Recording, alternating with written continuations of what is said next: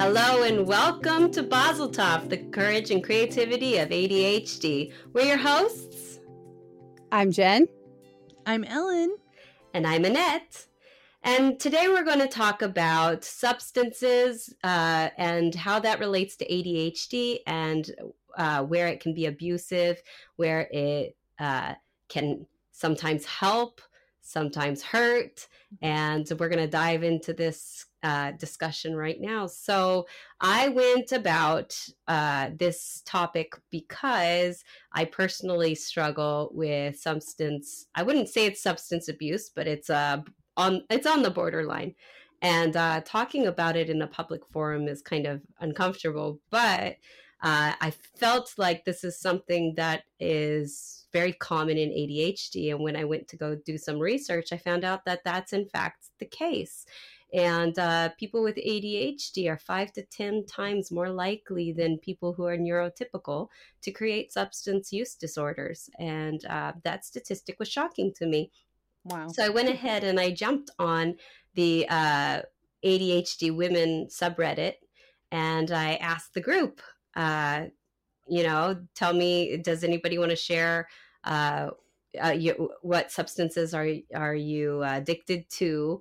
How did that present? How do you think that ADHD, conflicted with that or, made it worse? And then what treatments or therapies are you using to help yourself get out of that if you are? And it was really enlightening. And so first off, we're going to talk about our own personal struggles. And so we're going to start with Jen because Jen has the least amount of struggles of the three of us.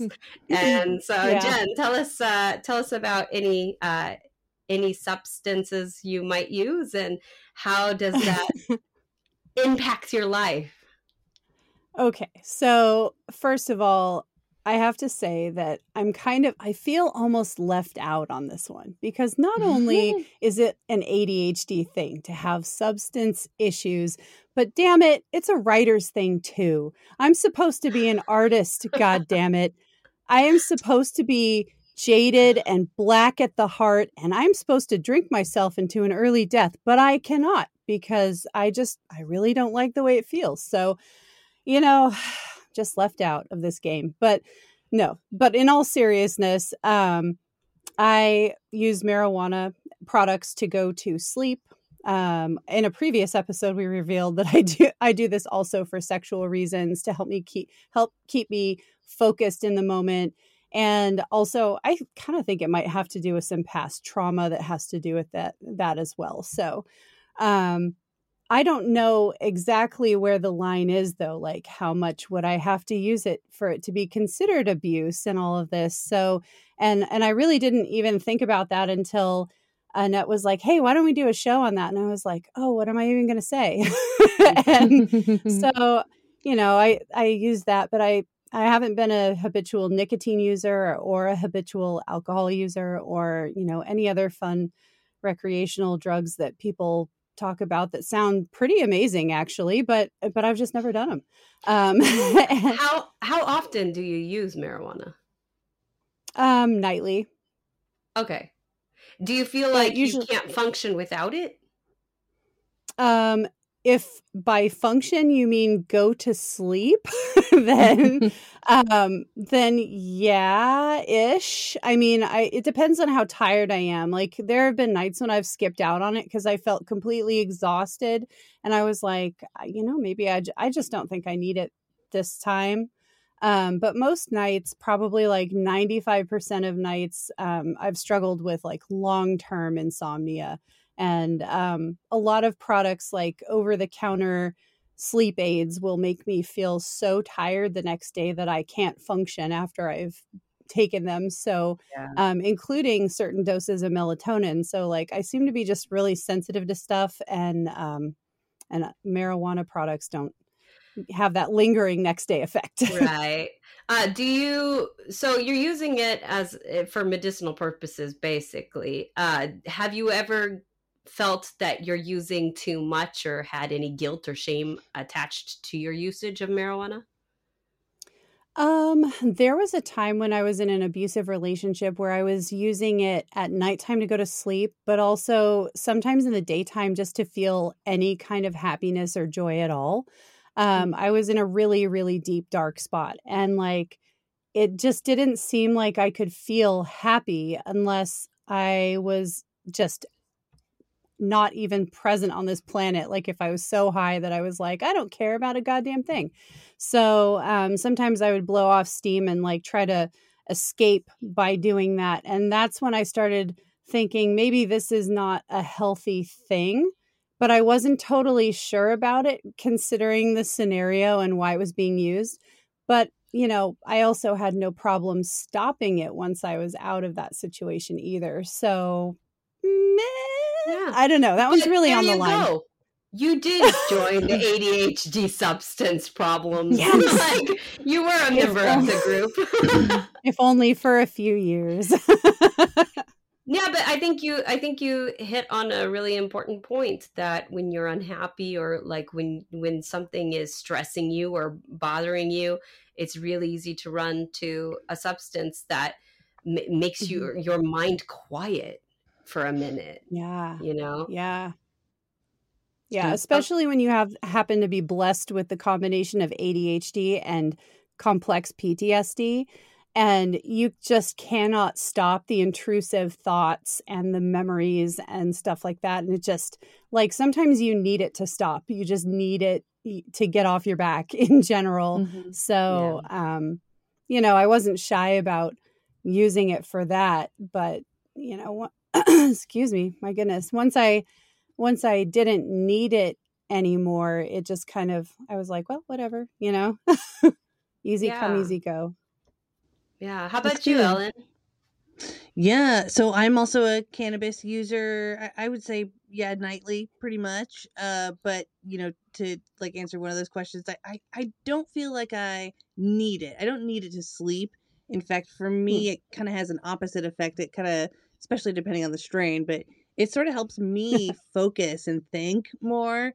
And so if I need to get some chores done, it's a lot easier to wash dishes when I've got a nice buzz. Yeah. Or it just, it does help kind of, I guess, relax also, but, just kind of enjoy myself. So, I've got that going on. But I would say, when something I got into about, probably about a year ago, actually, was nicotine. And I've never been a cigarette smoker. But so when I was working at a bakery, I was having trouble staying on top of my task list. I wasn't able to get everything done in time because I couldn't stay focused and couldn't prioritize and all the other problems that we have. But I had been listening to a psychology podcast. I can't remember which one, but they had a doctor on there talking about nicotine and how nicotine can actually act like a nootropic, which is like a cognitive enhancing drug, I guess basically is what that means. And so I was like, oh, how interesting, and he would explain that when he'd go to a boring seminar or meeting, he would pop in a piece of nicotine gum, just a low dose, like 2 milligrams, and it would help him stay focused. And so I was like, wow, I've seen that in stores before. Maybe I'll just give it a try. Why not? And here's the thing. It fucking worked. It really did. Yeah, I was telling you earlier too that I have a friend who has ADHD and like she just is popping Nicorette all day and it helps her focus. And exactly. Yeah. So it really does help me focus on a task and get that done. And I know there's a lot of controversy around nicotine, of course, and I will admit that at some point eventually I did give in and bought a vape because they're just so popular, and I thought that was just an impulsive decision, I guess, and unfortunately I ended up liking those too. But so nicotine, I would say, at this point I might actually be addicted. It's been a while since I've had to go without it for a day. Like I probably should test myself at some point, but I have a problem? Yeah. So I'm not saying this is a recommendation for people listening to try nicotine, because it is an addictive substance, but it's interesting, do your research. There's a lot of new research on it showing that in low doses it may actually help your brain a little bit. So I Yeah. thought that was interesting. Yeah, so Yeah, that's I've seen basically some of those studies too. So, I mean, if you have any questions, if you have a therapist, you can also ask your therapist what their opinion or views on that is. right. Well, I mean, I feel like if anyone went to their doctor and was like, "Should I try nicotine?" They'd be like, "Fuck no," so I could, Possibly, yeah. I yeah. could be wrong, but I think the most of the problem with nicotine will come from the smoke inhalation of it. Like, Mhm. there are negative health effects for nicotine, but if I could be wrong, but I Yeah, feel yeah. like that's kind of, it's safer to chew it than to smoke it. I Oh, kind of, makes sense to me. Yeah, putting anything in your lungs besides air is probably not a great idea. So, I actually right. have a weird insight on this one. oh, I don't do nicotine products at all, but I have a ton of family members who do, because one whole side of my family, with only a couple of exceptions, are ADHD people. It's a very strong trait in our family. So, I actually was speaking to a relative of mine who had to quit. She, has COPD, and she just made the decision to stop cold turkey and do the gum instead. And she talked to her doctor about it. Like, how much should I do? What would be like? Will it cause me gum cancer or something like that? And he said, no, it's all of the cancerous aspects of nicotine use are associated with smokable items.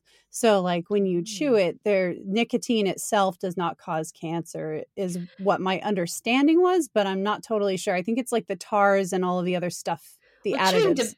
chewing tobacco can cause mouth Right, cancer. but chewing tobacco It's in also has higher additives. doses. Yeah, and it's in Yeah. higher doses than the gum So is. don't So, quote me on that, because obviously I'm yeah. not a doctor, and I'm hearing this information None of us. secondhand from somebody who is also not a doctor. So it's like, that much farther removed. So definitely ask a medical professional before you try this. yes. Yeah. And I think Yeah. cigarettes themselves have a really high amount of nicotine. I think, don't they have between like 20 and 100 milligrams or something like that? Or Oh, wow. I can't even remember, but the gum comes in like 2 milligrams and 4 milligrams. And so it's pretty low.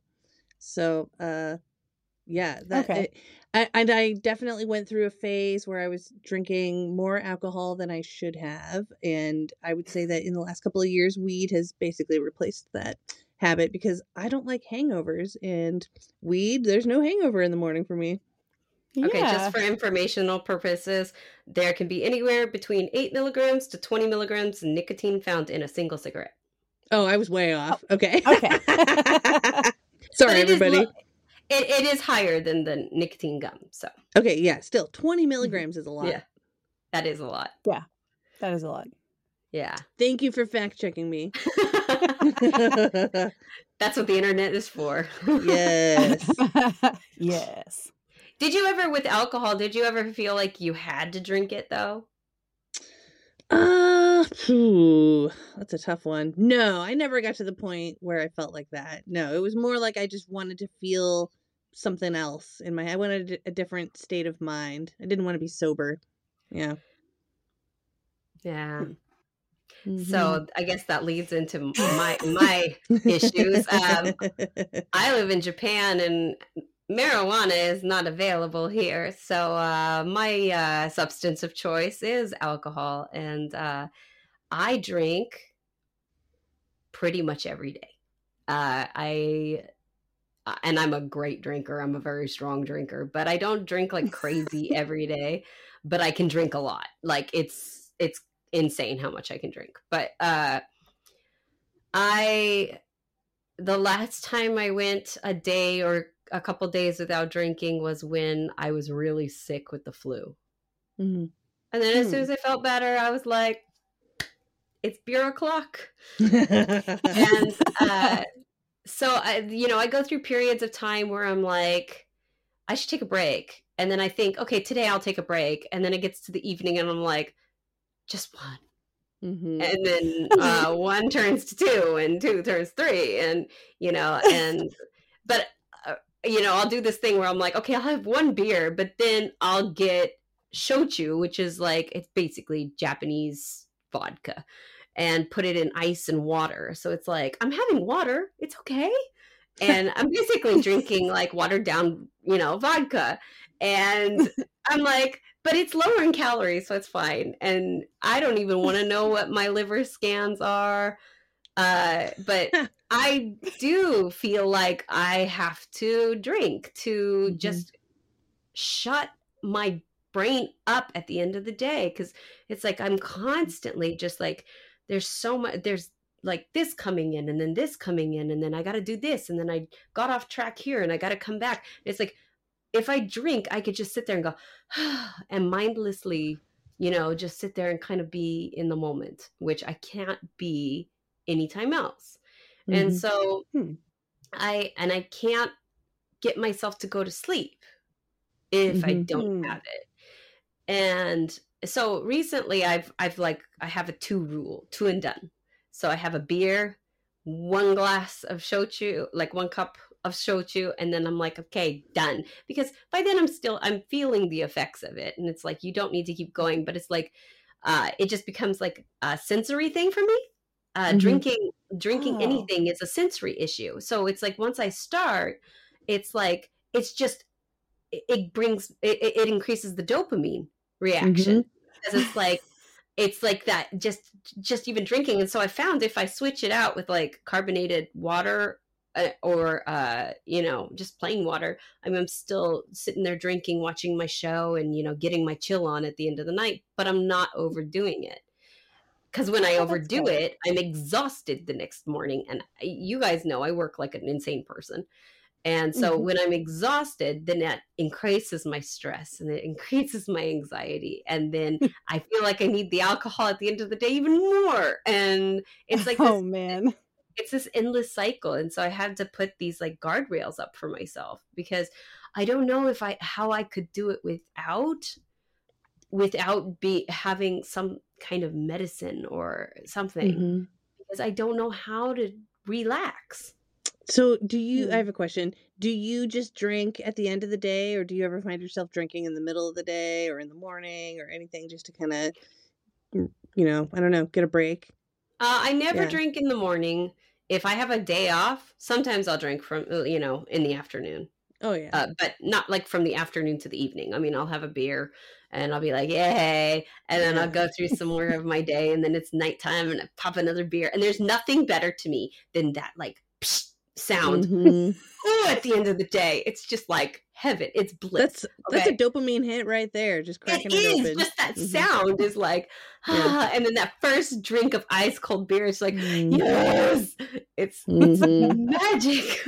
It is magical. Yeah. Well, I mean, because I feel like most people that are functioning alcoholics, or whatever you want to call it, I feel like most of them probably drink during the day too, I would imagine, not just a nighttime thing. I'm just trying to make you feel better, I think. Well, I do have guardrails up, so I'm trying not to overdo it. But I mean, the thing that has got me kind of, I looked up a couple months ago, I looked up the statistics on drinking, and it's like the amount you should drink for a woman is like no more than 3 glasses a week to have like very low risks of heart disease and cancer. And I was like, I drink like triple that. I drink 2 a day, man. Like, and so it's like, oh God, like, and I have 9-year-old kids, and it's like, and my husband is a heavy drinker. He's not an alcoholic. Like, he doesn't drink from the morning or anything, but he is also a heavy drinker. And it's like, it got me thinking, it's like, what's going to happen if, we get sick or something. And so I started getting a little concerned about that. And it's like, but I'm kind of at a loss. I just don't know what to do, because that's my that's my thing. That's my like go-to. And I don't know how to replace that or what to do. And so that's where maybe from what even Reddit said, you know, a lot of the majority of my responses were like weed, weed, weed.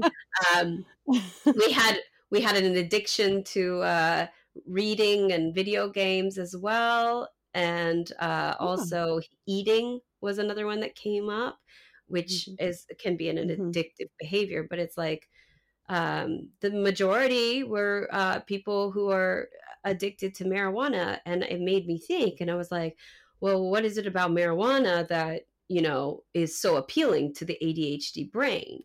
And I was like, oh, well, marijuana kind of just slows you down, you know? And so it also gives, if it's a habitual thing, it will still give you that dopamine hit. Oh, and yeah, it makes, definitely. And also this article said that, you know, people with ADHD, we have sensory issues. And so we tend to be more sensitive to chemicals and react differently to chemicals than neurotypical people. So weed can make everything just more enjoyable. I feel like alcohol does that for me. It just makes everything more enjoyable. It's like, I don't mind doing, you know, menial labor when I have a drink. Yeah. I know, it's really unfortunate that it's not legalized over there yet. Or because it's probably better for your health than a lot of people think so. A lot of people think so, especially in the, you know, ingestibles form, edibles, tinctures, whatnot. Yeah. You know, the oils, RSO that you can ingest. Yeah. So I know it's a shame that it's not available over there. Yeah. Yeah, it really is. That's what happens in places where weed is legal. People drink.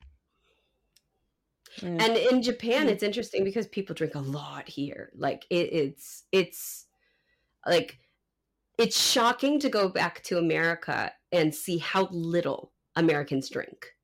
Yeah. Well, that's funny because like compared to Japan, you guys have nothing on us. Really? Oh, it's a whole culture. It's the thing to do here. Like, when you want to go out with your friends, you don't just go out with your friends, you go out drinking. And so it's a culturally acceptable form of substance abuse. Yeah. Because you know, the majority of people are, you know, drinkers, and you know, it's a social thing. Exactly. That is so true. And I feel like, I don't know, maybe in a few years Japan will be like where the US is, or, you know, maybe longer than that. Who knows? But I mean, that's probably longer than that. Yeah, that's how it was in the US for a really long time. Like, I know, you know, we're all millennials. Growing up, drinking was the social activity. It was the thing that you did with people. And now that cannabis is being legalized and more accepted, and I think more and more people are kind of realizing, like, oh, I don't think I want to drink alcohol as much anymore. You know, it's becoming more socially acceptable to not drink, basically. Yeah, and well, Japan society moves like a glacier. So traditional. Yes. So I have no high hopes for Japan to legalize weed in my lifetime. But it is what it is. But it was interesting. That's so strange to me.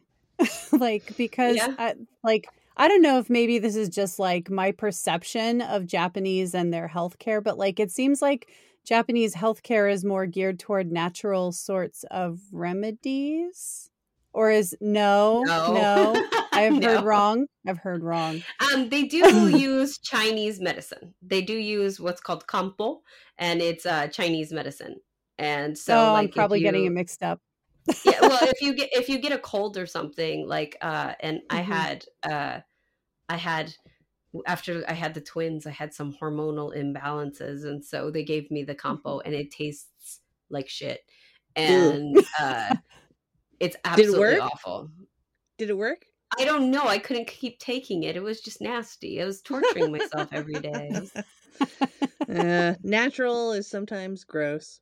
Yeah, but Japanese people will go to the hospital for like to the we call it the hospital, but it's the doctor's office.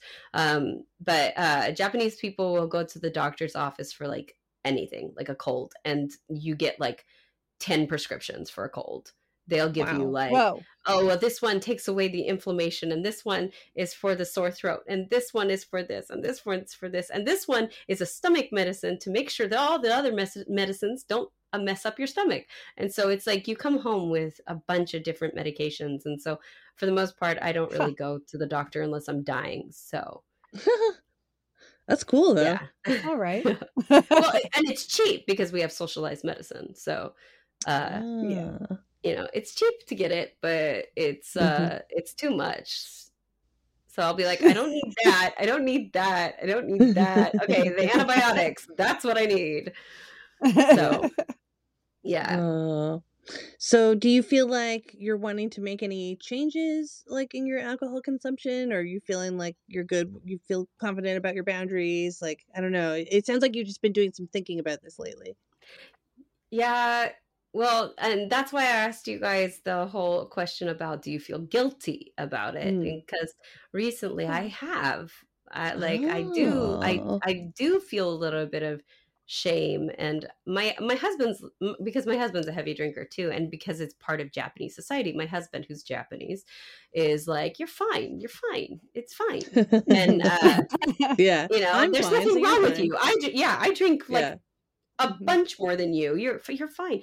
But I'm, you know, I just turned 40 this year, and I'm concerned with aging, and I'm concerned with my longevity in life. And so it got me really thinking, and especially again, since I have my 9-year-old twins, you know, it's like, you know, I want to be around for their life. You know, I was 31 when they were born. And so I was already kind of an older mom. And it's like, I want to be there for as much of their life as I can.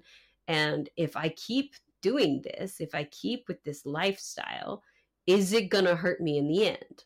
And I don't know. Yeah, I exactly. Don't know. It's so hard to know. What if you gave up drinking, something that you love, and you were just hit by a bus in a few years, and you're like, damn it, I could have been drinking this whole time, you know? if you'd known that was going to be your fate. Yeah. Oh my God, you never that's know so what funny. I don't know. You never know what the one thing that's going to kill you is. Or you stop drinking and then you die of like a heart disease because you didn't have that mild amount of alcohol in your system that helps keep the cholesterol from building or whatever. Oh my gosh. I don't know. You know, my great grandpa was like 95 and he died. He drank like, he was an alcoholic, straight up alcoholic. And he drank every day and he lived to be that old. So it's like, I don't know. Isn't it wild? You hear those stories of those people that smoked 3 packs a day their whole life and they live to be 98 and, you know, like without ever dying of any kind of lung disorder. Yeah. But it's like, exactly. Which is going to kill me faster is what I'm thinking. This is where my mind goes. Which is going to kill me faster?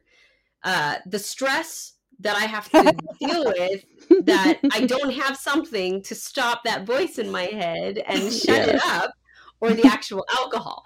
Which one is going to kill me first?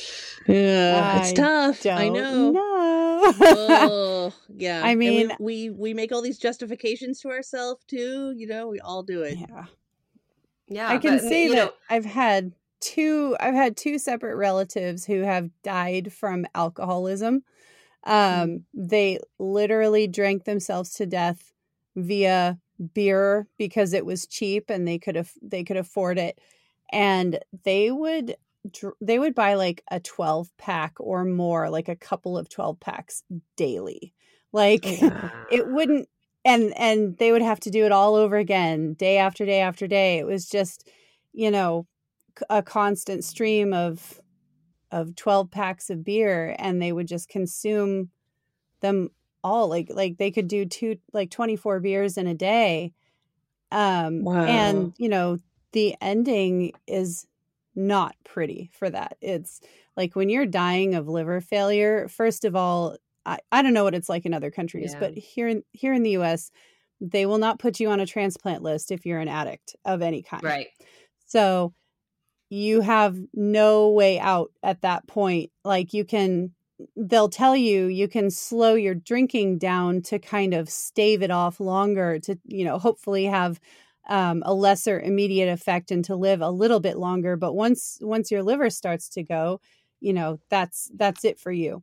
And, so, and it's just a painful, horrible, like one of them chose to put themselves in a medical coma for the last couple weeks of their life because it's so painful to go through, and not even morphine will take the pain away. It's just like, it's a really awful way to go. So I wouldn't recommend it for anybody. So if anyone out there is thinking, oh my gosh, that sounds like what I do for fun, or to relax or whatever, like you just, maybe go to a doctor and rethink it. Yeah.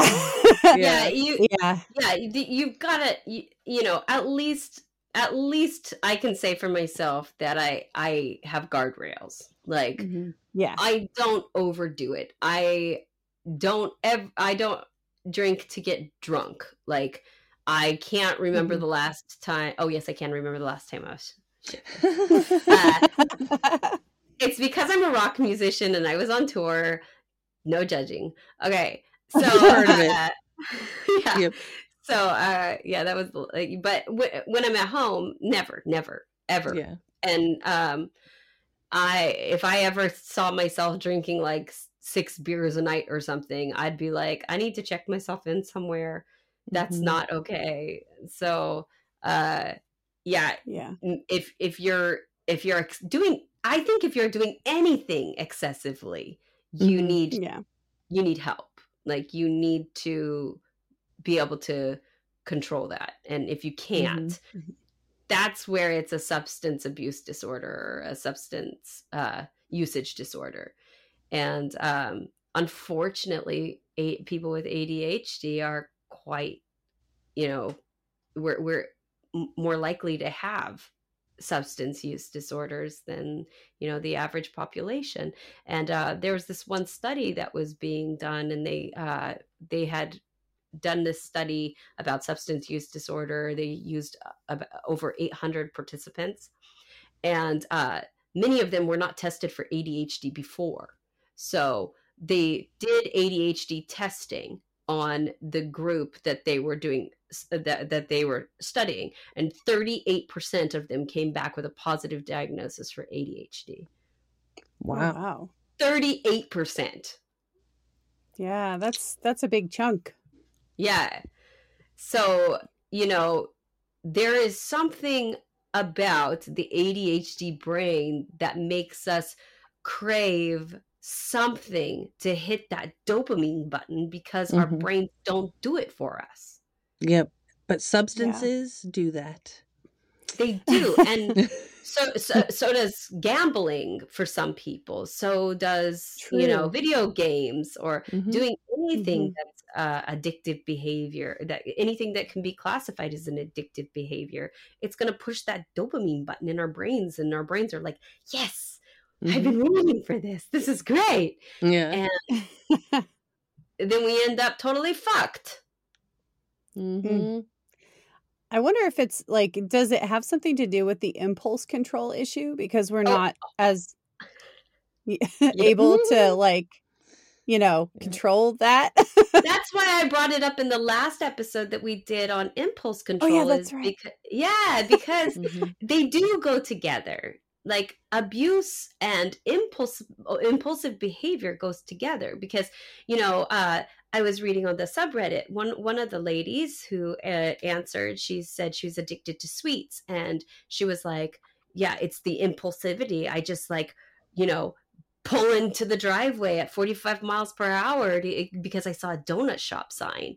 And it's like, yes, I get that. Like, I feel that, because I'll be grocery shopping. I'm just like grocery shopping, and I'll see like a can of alcohol, and I'm just like, yeah, it's good. Yep. And yep, exactly. And then I try it, and I don't like it because it was sweet, but it was just like an impulse buy. Oh yeah, all the time. I see it. Yeah, and I'm like, I like it. Yeah. I got it. Yeah, but Yeah, so it's, even for me, last night I was like, I'm not going to drink, I'm not going to drink, I'm not going to drink. And then I opened the fridge to get something out and I saw my beer and I was like, yeah. And I just Oh, yeah. without even thinking about it, it was popped and I was like, oh, damn it. But then I was able to stop myself, Oh, good. after, but luckily, but it's just that impulsive and it's also a routine. Yeah. Yeah. It's a ritual kind of too. Yeah. Yeah. I don't know, And dude. I mean, I'm no scientist, but I think you're probably fine with your 2 drink a night rule. Like that sounds to me like, a good moderation, but really. that's like heavy, that's like super heavy drinking compared, if you look up the online, the whatever, the alcoholic guy, anonymous like the guide for it. guidelines, or the But health guidelines on it. Do they really know? I mean, I don't know. And I think that some people are genetically predispositioned to have issues with alcohol or have issues with substances. And yeah, that's some true. We're all people, different. yeah, I mean, for some people it could be like every time they drink alcohol their body has an inflammatory reaction that's stronger than what normally is, and it's causing the body to basically break down inside, and because they have this one gene or something. But I don't know, and I don't know if I have that. Yeah. Also, I think I have that is... because really? when I drink, I get like heat rash, just random heat rash. And it's funny because at first it's not even as soon as it hits my tongue or anything. So it's not like the substance itself is, an allergy that's on, it's not a skin thing. I have to ingest it and then wait until it starts being broken down. And I can tell when I'm starting to metabolize it because I'll instantly start to get a partial headache, like just a low grade headache and heat rash on my chest, neck, sometimes my arms, sometimes a lot of times my face. And I'll look like I'm really, Do you get a stuffy nose? That, maybe I should try again and try to figure that out. I don't think so. I see that's the problem with me is sometimes I ignore certain kinds of discomfort and pain, and I'm really good at it. So I've walked around on broken toes all day before realizing I had a broken toe kind of thing. So yeah, I know. I'm sounds like inflammation. It sounds like inflammation that is happening to you. Yeah. Sure. So I don't process it right. Yeah. Well, okay. Also, the shitty thing about alcohol is that it doesn't really have any redeeming qualities, unfortunately. Except that it makes you happy. Yeah. I mean, didn't they find out red wine's really not as great as people thought it was? I thought I read that recently. So well, they used to think it was better than white wine, and it turns out they're both about the same. Yeah, all alcohol is the same, actually. Yeah. It just sounds like there's not really any good things for you. A little bit of alcohol can reduce your risk of heart disease. Oh, okay. A little bit. Yeah. There's been lots of studies on that, and but it's not to such a substantial amount that it would be oh my God. But then if you overdrink, then you're at a higher risk for heart disease. So, I mean, where do you find the balance? And I don't think the balance is enough. Yeah. How do you find balance with this sort of thing? For people listening, how would they know if they have a problem or not, or if they're fine? How do we know that? Is it because we feel guilty, or I guess we just need to be accountable with each other? I think if it's interrupting your daily life, if using this thing or having this behavior, if it's affecting you money wise, if it's affecting your ability to work, if it's your family life, if it's affecting your ability to live your life daily, then I would say that it has become a problem at that point. Okay. Also, if you feel if you're using too much and then you're having withdrawal symptoms if you don't, that would be another very clear sign that you might have a problem. Sure. That makes sense. I also think maybe taking into account like decisions that you make, because even though like I've never truly struggled with substance abuse or addiction, like I've noticed in other people I've been around, there's a certain pattern of decision making where it's like, maybe they're struggling. Let's say they're struggling financially and they go to the store and they know that their kids, they need cereal for the morning or something. And instead of doing that, they have to sit there and fight with themselves in the grocery store about, but I need my 6-pack of beer, like, so if you're having that kind of discussion with yourself where it's like something that would normally, pre-alcohol, it would be kind of a cut and dried decision like, gee, food for my kids or a 6-pack of beer. And if you're really struggling with that decision, like, oh, but I really want it, then, maybe that's also an indicator.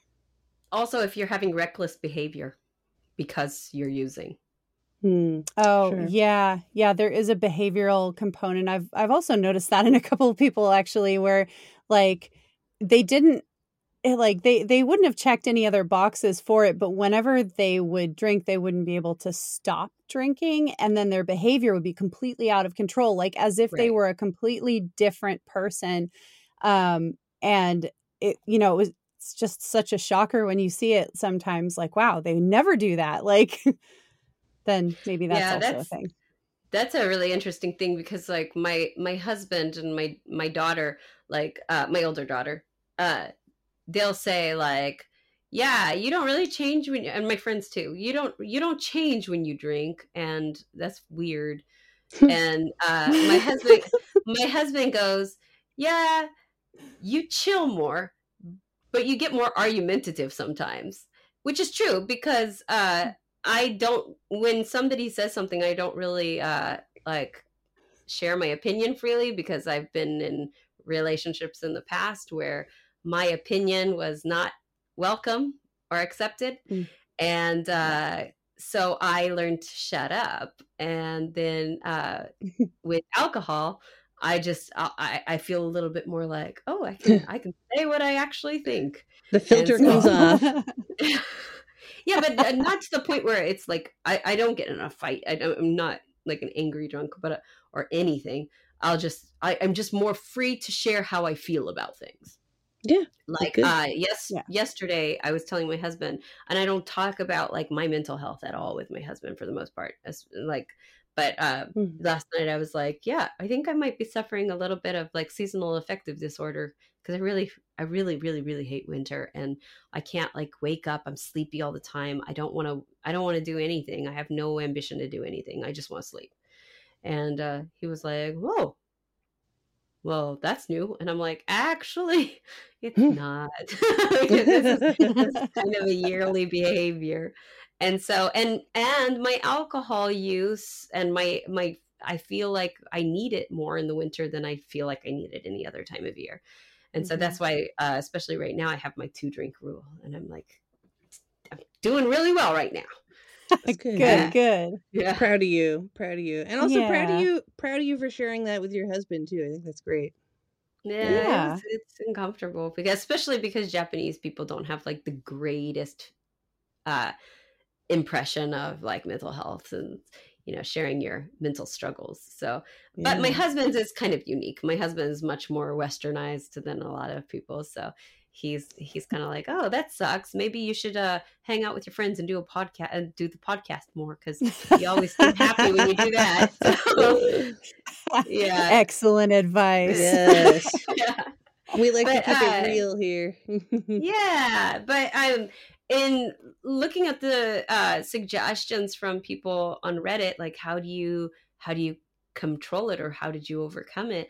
The majority of people said that either I don't feel like it's necessarily a problem because it isn't to that point, but I do feel like I need it, which kind of like you two kind of said. Yeah. And then there was like medication helped me. And getting my med dosage correct really helped a lot, or what my meds don't cover, the weed kind of covers, and so I'm not over abusing it. I just feel like I need it for this purpose. And I feel like I can relate to that so much, because it's like, you're not overdoing it, Mm-hmm. but you kind of Mhm. need it. Like, and I'm not Yeah. medicated. It's really hard to get medicated in Japan, and I'm For functioning. ADHD. Yeah. Yeah. Mm-hmm. And but I'm functioning. And so, I don't think I don't think meds are gonna be a way that I could deal, but so I'm not sure what I should do. I can't do meditation because my brain doesn't shut up. I could probably do meditation if I was drunk. You might Hmm. try like meditative movement, like Tai Chi or meditative walking. Like that's a I thing can't do where people yoga continue. either. What Oh, about really? have you ever tried guided meditations where there's somebody like talking you through it? Those help me because if I try to Really? meditate by myself, I just kind of Mhm. get bored. Yeah. Oh, but guided Yeah. meditations, they're everywhere. Yeah, they're amazing. Hmm. Oh, My I should husband try and I that. actually Yeah, do yeah. guided meditations every night before bedtime because my husband has a really hard time shutting his brain off and like transitioning between different modes of life. So like in the morning, it's hard for him to like put himself in work mode because he was not in work mode before. And then in the afternoon when he's taking a break for lunchtime, it's hard for him to get out of work mode and into a relaxation mode. And the same thing after he gets done too. It's like really hard for him to switch it up. So having him practice meditation every single night with me, like, well, first of all, I think it's just kind of a cool bonding experience that you're sitting there doing it together, but also um it it has different effects like for each of us. Like for him, it seems to help him go from one part of life to another a little bit more smoothly over time, especially like once he's been doing it for a while. Like we fell out of doing this for a while and we just more recently started it back up. And for me, it helps me kind of maintain a focus for longer because I'm one of those people who, the meds don't cover all of the symptoms. So Yeah. I have to find creative ways to deal with the rest of them. And guided meditations really do help, How even though does it it's hard to help you shut off ADHD your brain. why? Well, it kind of helps like how you keep saying like my brain is everywhere and I don't know how to shut it off.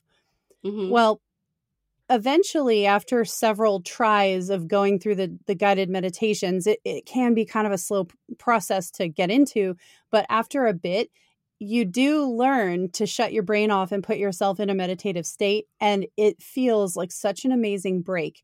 And what's cool about it is like there's no after effects. So if you are like me and like to smoke marijuana products or do any other mode of marijuana um to help your ADHD symptoms, you won't have like the lingering high. So it's something that you could do at the beginning of the day if you're about to go to work and you're like, oh, I feel like I've just taken a mental vacation before I even started my day.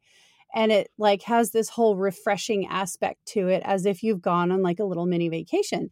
Um, and that helps me sustain my mental and emotional load over the day because I have the emotion dysfunction component of ADHD. So a day's worth of emotions is a lot for me. Like Hmm. that's probably the number one cause of me being an introvert is because like other people's emotions, I feel them. My own emotions, I feel them double. Like it's really You're an kind of empath. yeah, it kind of stinks because, all of it comes across so strongly and I have to learn I had to learn how to mask that so that I look like a normal human being and I'm not crying every day, every 10 minutes like or whatever because it's just so much, it's too intense. So, I have a pretty good tolerance for it now, and meditation actually helps keep me in a more like emotionally stable feeling state, Have if that have makes you sense. guys heard of the music therapy for neurodivergent people? It like has the panning across sound movements. Ooh, Have you No. ever heard that? Yeah, I don't you think I know use it about with. this. Oh, it feels like a brain massage, you guys. It's great. I'm gonna Oh. send you a link because Yes, like do it. this We need is to so put the cool link 'cause, in the description too. you know, I keep saying I'm going to put links in the description and I always forget to do it. I'm so sorry, listeners. If I say ADHD. that, Oh my send me a God. message, Yeah. guys. Send me a message and be like, dude, where's the link? Because I Yeah. have a, We have you know, ADHD. Email I us didn't or know something. that. Yeah. Yeah. Mm-hmm. So, but anyway, this sound therapy, it pans, like the sound pans from one side of your ears to the other. So the sound is constantly moving. So it's like pulling you along with it. It is so cool. I tried it the other night with my headphones and I was like, Wow. whoa. And I was just sitting there. And then I forgot that it was on my laptop. And I was just like, wee. And then I shut my laptop because I was done working and it stopped. And I was like, no. Oh my gosh, that sounds is great. Awesome. Yeah, that really sounds cool. really I'll cool. send you. Yeah, it's but a lot of research has been showing that, you know, it activates a lot of different parts of the brain, which is something that, you know, creates dopamine reactions and is really good for neurotypical divergent people. So it's something free that dopamine, very, everybody. yeah, it's supposed to be very stimulating. So there's lots of different ones on YouTube, like videos and stuff. But I'll send you the one that I looked at with the article that I read about it, and it was really cool. So I think that we're going to wrap up this discussion today by, you know, just saying, you know, we get it. We understand why, We you totally know, get it. we know why you use the things you do and why you feel the way you do and why you feel like you need to do the things you do. And we hear We get you. it. Yeah, we struggle too. And, you know, at least in some of this discussion, there was, you know, some really good points about some things that could possibly help so that it doesn't become an addictive behavior or get out of control. And that's kind of what we really want to push here is using substances is not bad in and of itself. It's the lack of control that where it can become an issue. And so if you feel that you are exceeding the boundaries of your control, you might need to look elsewhere and get some help or find some therapeutic things that you can do to help you. And, you know, join me in my journey as I try to, you know, keep the guardrails on myself. So do you guys have any closing words? I would just say if anybody has any doubt about their ability to control it or their ability to put on effective guardrails, don't hesitate to reach out to your personal doctor or your therapist or both of those people, because you can get a lot of really great support from those people. Even if you don't have any other supportive people in your life, you can totally get support from those individuals, even if it's just over the course of a 30-minute to 1 hour session. And it's, you know, I hate to do the better than nothing thing, but it is better than nothing. And it might just be the thing that allows you to keep those guardrails on. Yeah, that's and talking, if you can't afford therapy, you know, talk to a friend or someone you trust, a family member, you know. I know that we are really good at not letting other people see our substance abuse sometimes, you know. We are good at keeping it hidden.